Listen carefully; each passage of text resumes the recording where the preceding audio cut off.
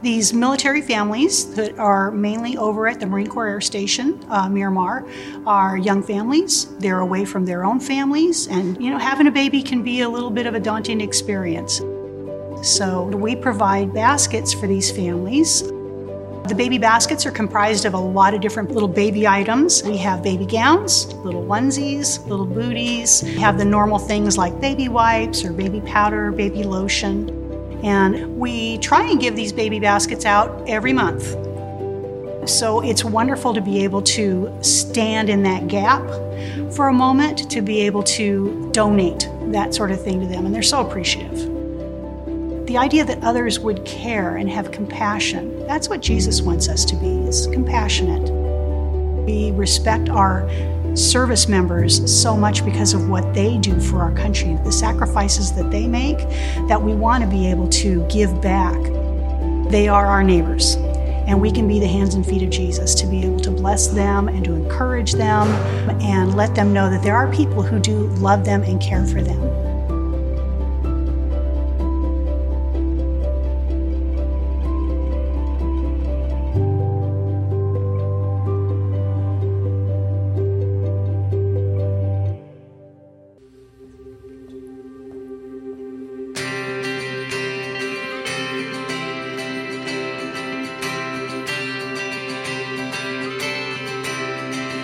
Ever seen the wonder in the glimmer of first sight, as the eyes begin to open and the blindness meets the light? If you have so say, I see the world in light, I see the world in wonder.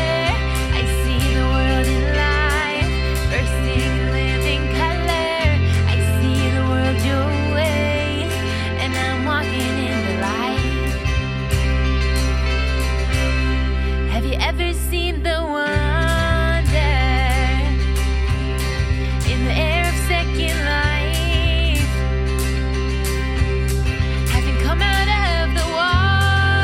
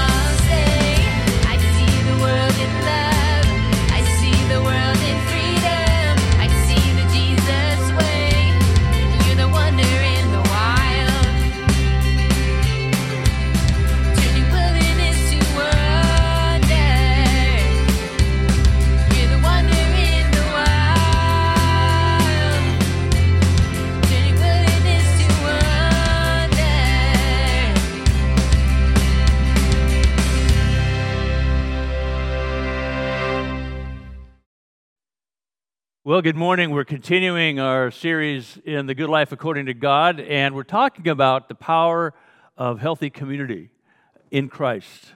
The power of healthy community in Christ. And I want to start with a question. How has knowing Christ changed your view of the good life?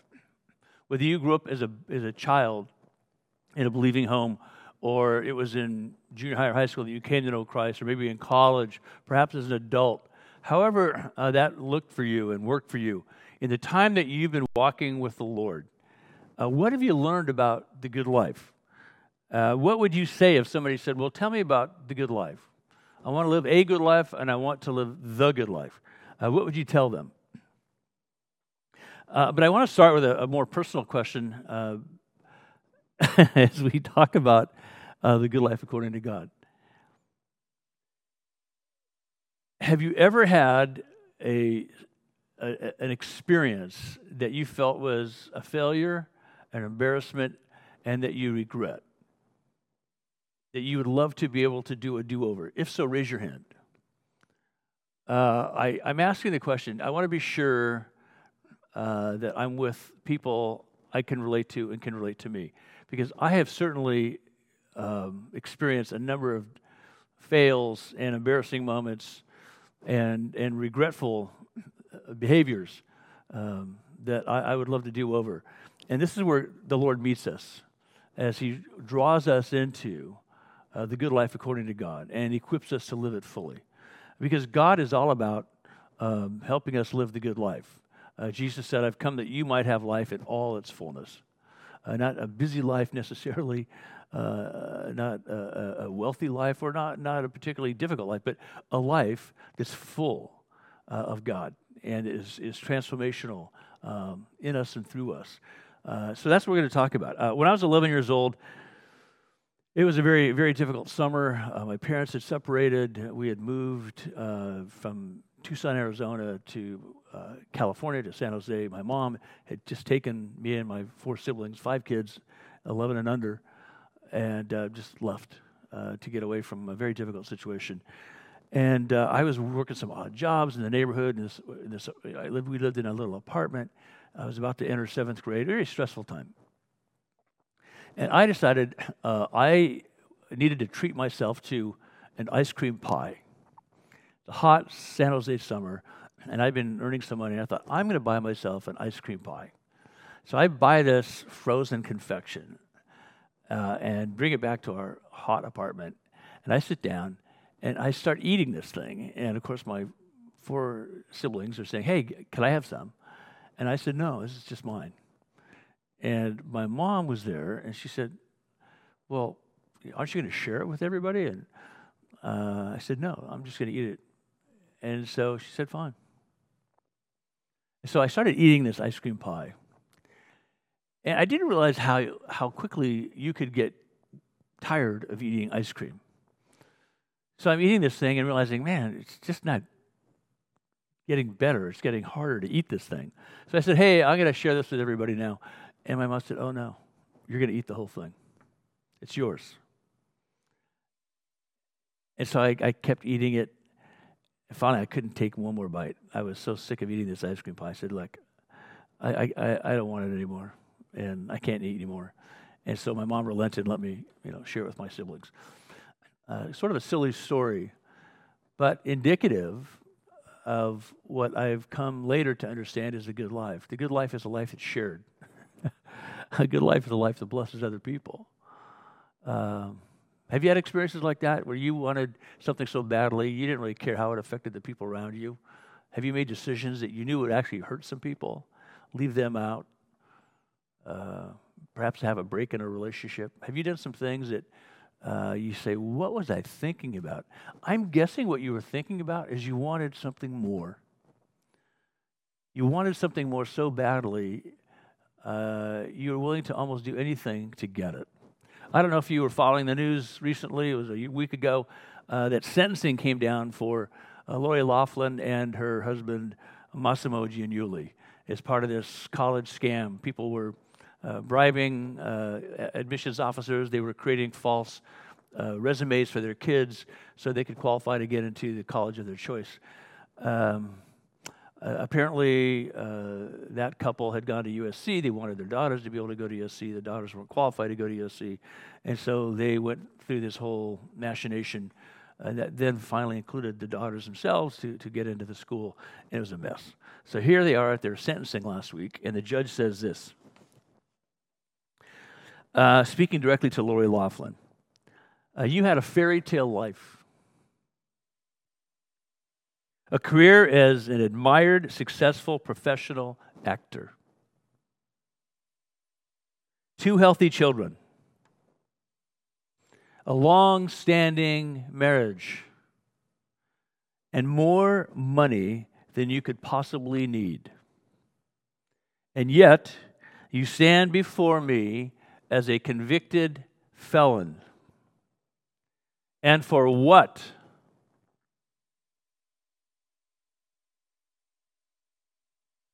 For the inexplicable desire to have even more.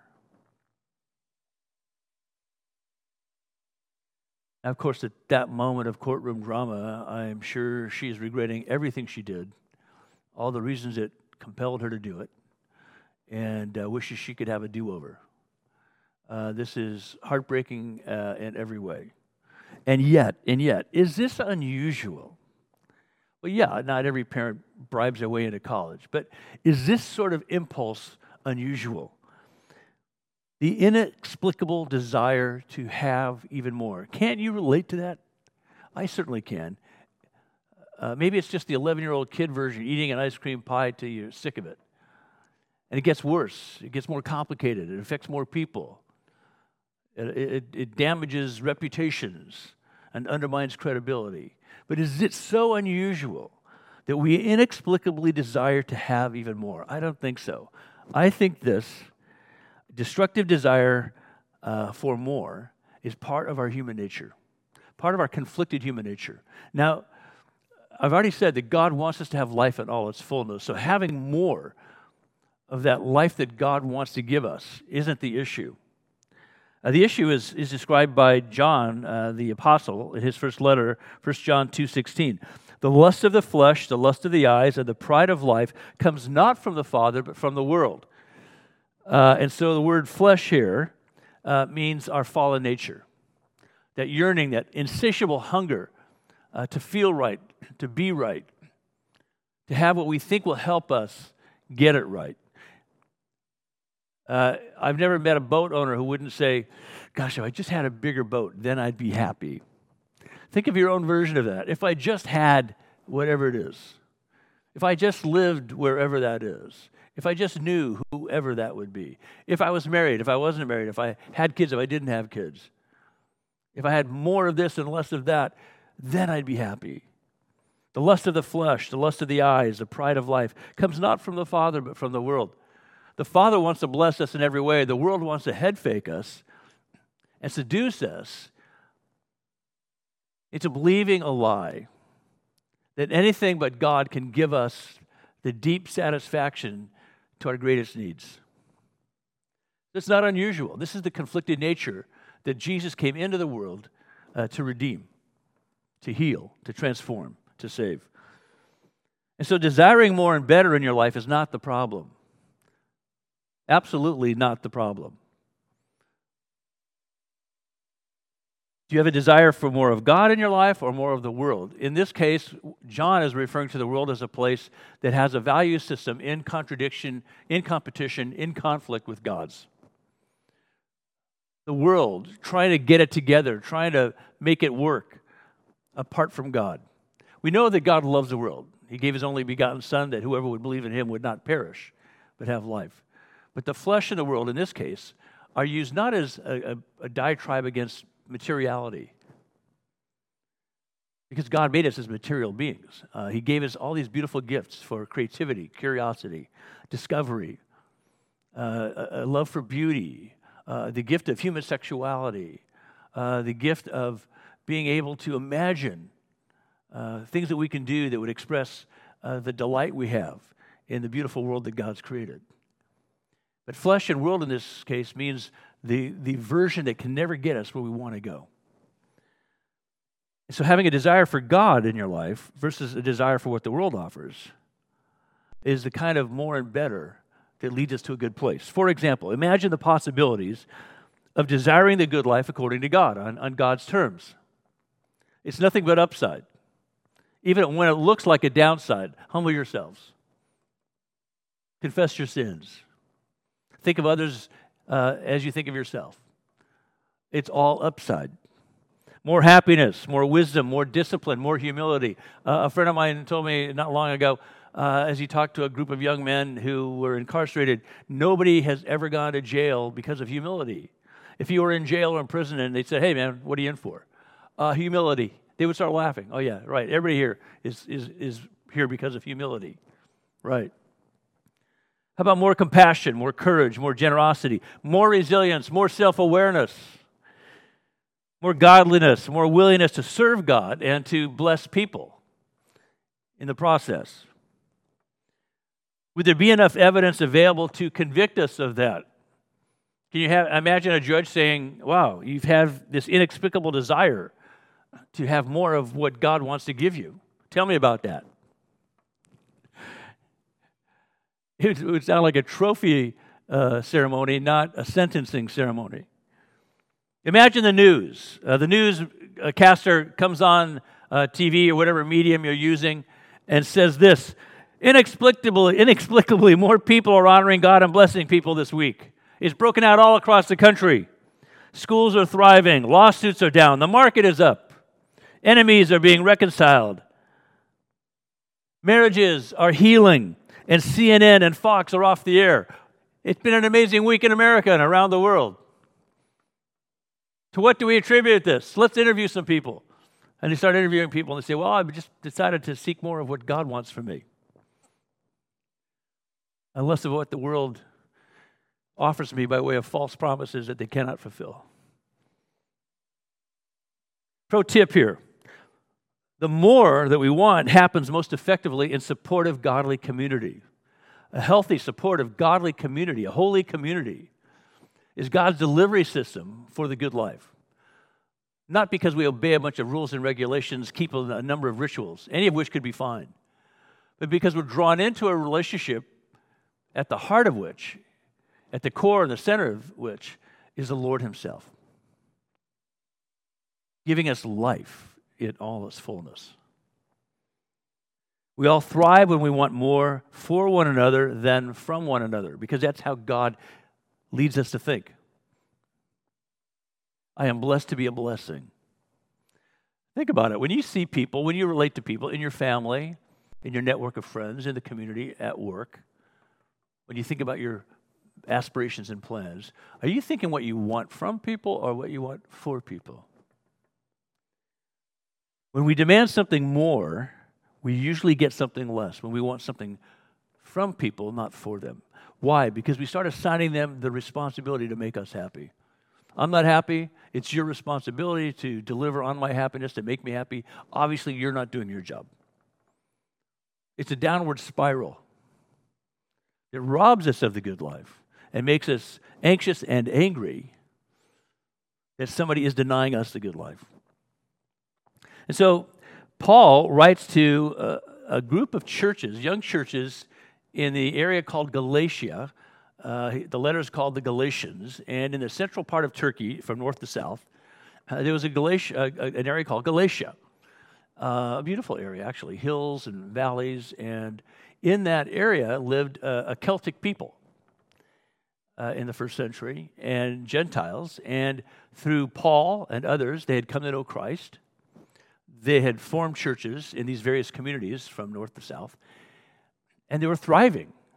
This incredible Christ-centered community among these Gentiles, given to them, made possible by the love and the compassion of these Jews under Paul's leadership. Well, along comes some agitators, also Jews, who are demanding that if they're going to have the good life, they need to become more Jewish and abide by things like circumcision and other elements of the law. You know, Jesus is fine. These agitators perhaps had a faith in Jesus, a belief in Jesus, but they also had a belief that Jesus was not enough. You need something more than Jesus provides. You need what the law alone can provide. Well, of course, this was a devastating source of conflict and disruption and confusion. And so Paul writes a letter to them called the Galatians. I want to give you 3 big points that comes out of this letter that we've divided into 6 chapters. Paul is writing to people who were confusing more with less.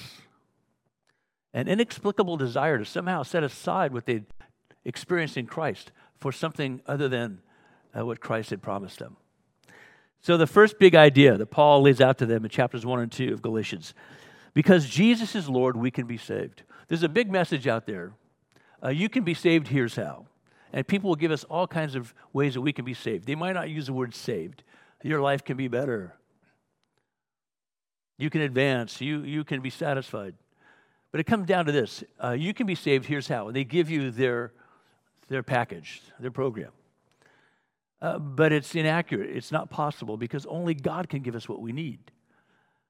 And so the gospel, the core message of this movement of God's Spirit in Christ is this. Because Jesus is Lord, having died for the sins of the world, having been buried and raised from the dead, ascended into heaven, having given us the Holy Spirit. Because Jesus is Lord, you can be saved. So this is the summary of the gospel. This fall, we're going to be talking about the expansiveness of the gospel. The gospel is this, but much more than this. But the core of it would be what Paul is saying to them. Because Jesus is Lord, and He's your Lord. You have been saved, and you're thriving in Him. What are you talking about? You need more. We're saved by Jesus, Messiah, fulfilling God's promises through Abraham. He's the more we all need. He moves us from death to life, from fear to faith. What's true about Jesus is now true about us. We are made righteous in Christ. We have full access to the good life in Christ. Not a religious life, a full life, a life that embraces every aspect of creation, every expression of human ingenuity and creativity. Because Christ is the one through whom all things were created. So He's giving us access to what we were created for. And so Paul writes in Galatians 2:19-21, I have been crucified with Christ, and I no longer live, but Christ lives in me. The life I now live in the body, I live by faith in the Son of God, who loved me and gave Himself for me. I do not set aside the grace of God. For if righteousness could be gained through my efforts in obeying the law, fulfilling the demands of the law, Christ died for nothing. It was because nobody could fulfill the law that Christ came to fulfill the law on our behalf. And there's any number of things in the law that we are wise to adopt and to embrace. But our salvation, our access to the good life comes through the grace of Jesus Christ. So that's the first big idea that Paul wants us to know. It's about Jesus. And the second idea is this. In Christ, God has created a new community, a multi-ethnic family of God. It includes Gentile Celts and Jews from Israel, Palestine. And as each nation comes to know Christ, something profound is happening.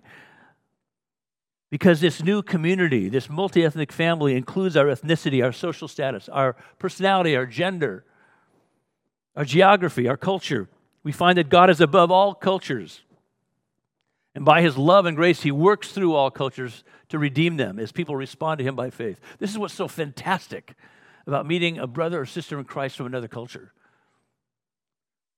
To see how they are living out their faith. Same thing that we have. One Lord, one faith, one baptism, one Word of God, but expressed in a diversity of cultural settings. There's nothing more beautiful and creative and fun than that. When a culture finds its highest and best expression in Christ, not becoming another culture, but becoming what Christ wants them to be in their culture. And this is what was at stake that Paul wanted them to know. You don't need to become Jewish. You need to become alive in Christ, along with your brothers and sisters who are Jewish and alive in Christ. So it's not about Jew or Gentile, slave or free, male or female. It's about Christ in you. And so He unites us across cultures, and together we comprise God's household. So Paul says to them in chapter 4, verse 7, but when the set time had fully come, God sent His Son, born of a woman, born under the law, to redeem those under the law, all of us, that we might receive adoption to sonship, because you are His sons and daughters. God sent the Spirit of His Son into our hearts, the Spirit who calls out, Abba, Father, that Aramaic word that means dad, daddy, papa. An endearing way of knowing that we come into the presence of our loving Heavenly Father. So, he says, you are no longer a slave, but God's child. And since you are His child, God has made you also an heir. Everything in Christ is made available to you through Christ. What a family experience. Because Christ is Lord, we're saved. And because Christ is Lord, we're saved into a community at which He is the heart, the center. He's the head, we're the body. It's powerful, it's beautiful. And then the third point is this: we thrive and grow in God's new community by the Holy Spirit. It's not that having been saved by grace, we say, well, let's just roll up our sleeves and figure out what to do. Our effort is fantastic.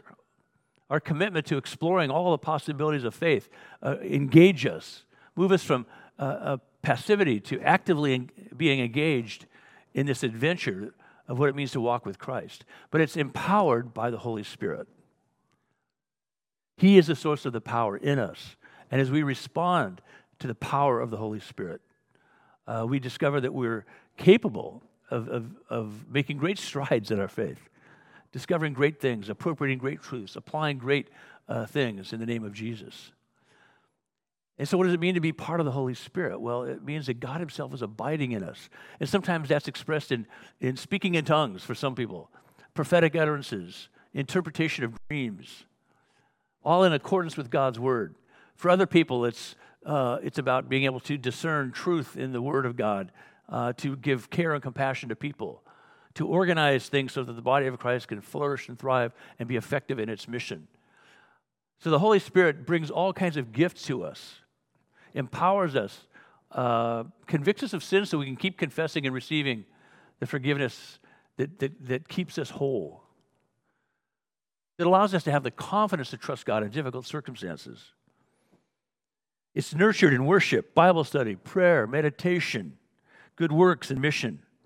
In Christ, the law is now fulfilled, and now His new creation is in progress, and we're part of it. We're expressions of the new creation. We are, Paul says in another letter, new creations in Christ. And so he writes to them in chapter 5 saying this: you, my brothers and sisters, were called to be free in Christ. Free to be everything you were created to be. But do not use your freedom to indulge the flesh, right? To fall back on the false promises of a broken world. The inadequate ways that we want to manipulate things to get what we need. But serve one another humbly in love, for the entire law is fulfilled in keeping this one command: love your neighbor as yourself. If you bite and devour each other, watch out, or you will be destroyed by each other. So I say, walk by the Spirit, and you will not gratify the desires of the flesh. For the flesh desires what is contrary to the Spirit, and the Spirit what is contrary to the flesh. They are in conflict with each other, so that you are not able to do whatever you want. This is the heartbreak about what this well-intended family has gone through, has put themselves through, along with a lot of other families. Instead of saying, look, our kids are not ready for the university they want to attend. We'd love them to have the same experience we did at the same university. Whether that's possible depends on what their capacities are. So in that sense, you say, look, 2 years at community college will help you perhaps get into USC or whatever college you want to go to. Or maybe there's a college that's better for you, because we're asking you to be the best version of you.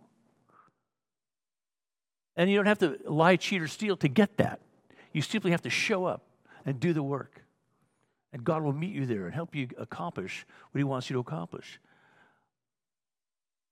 I'm sure all of this is waving over and through these parents who made these outrageously bad decisions out of a kind of a distorted version of loving their kid.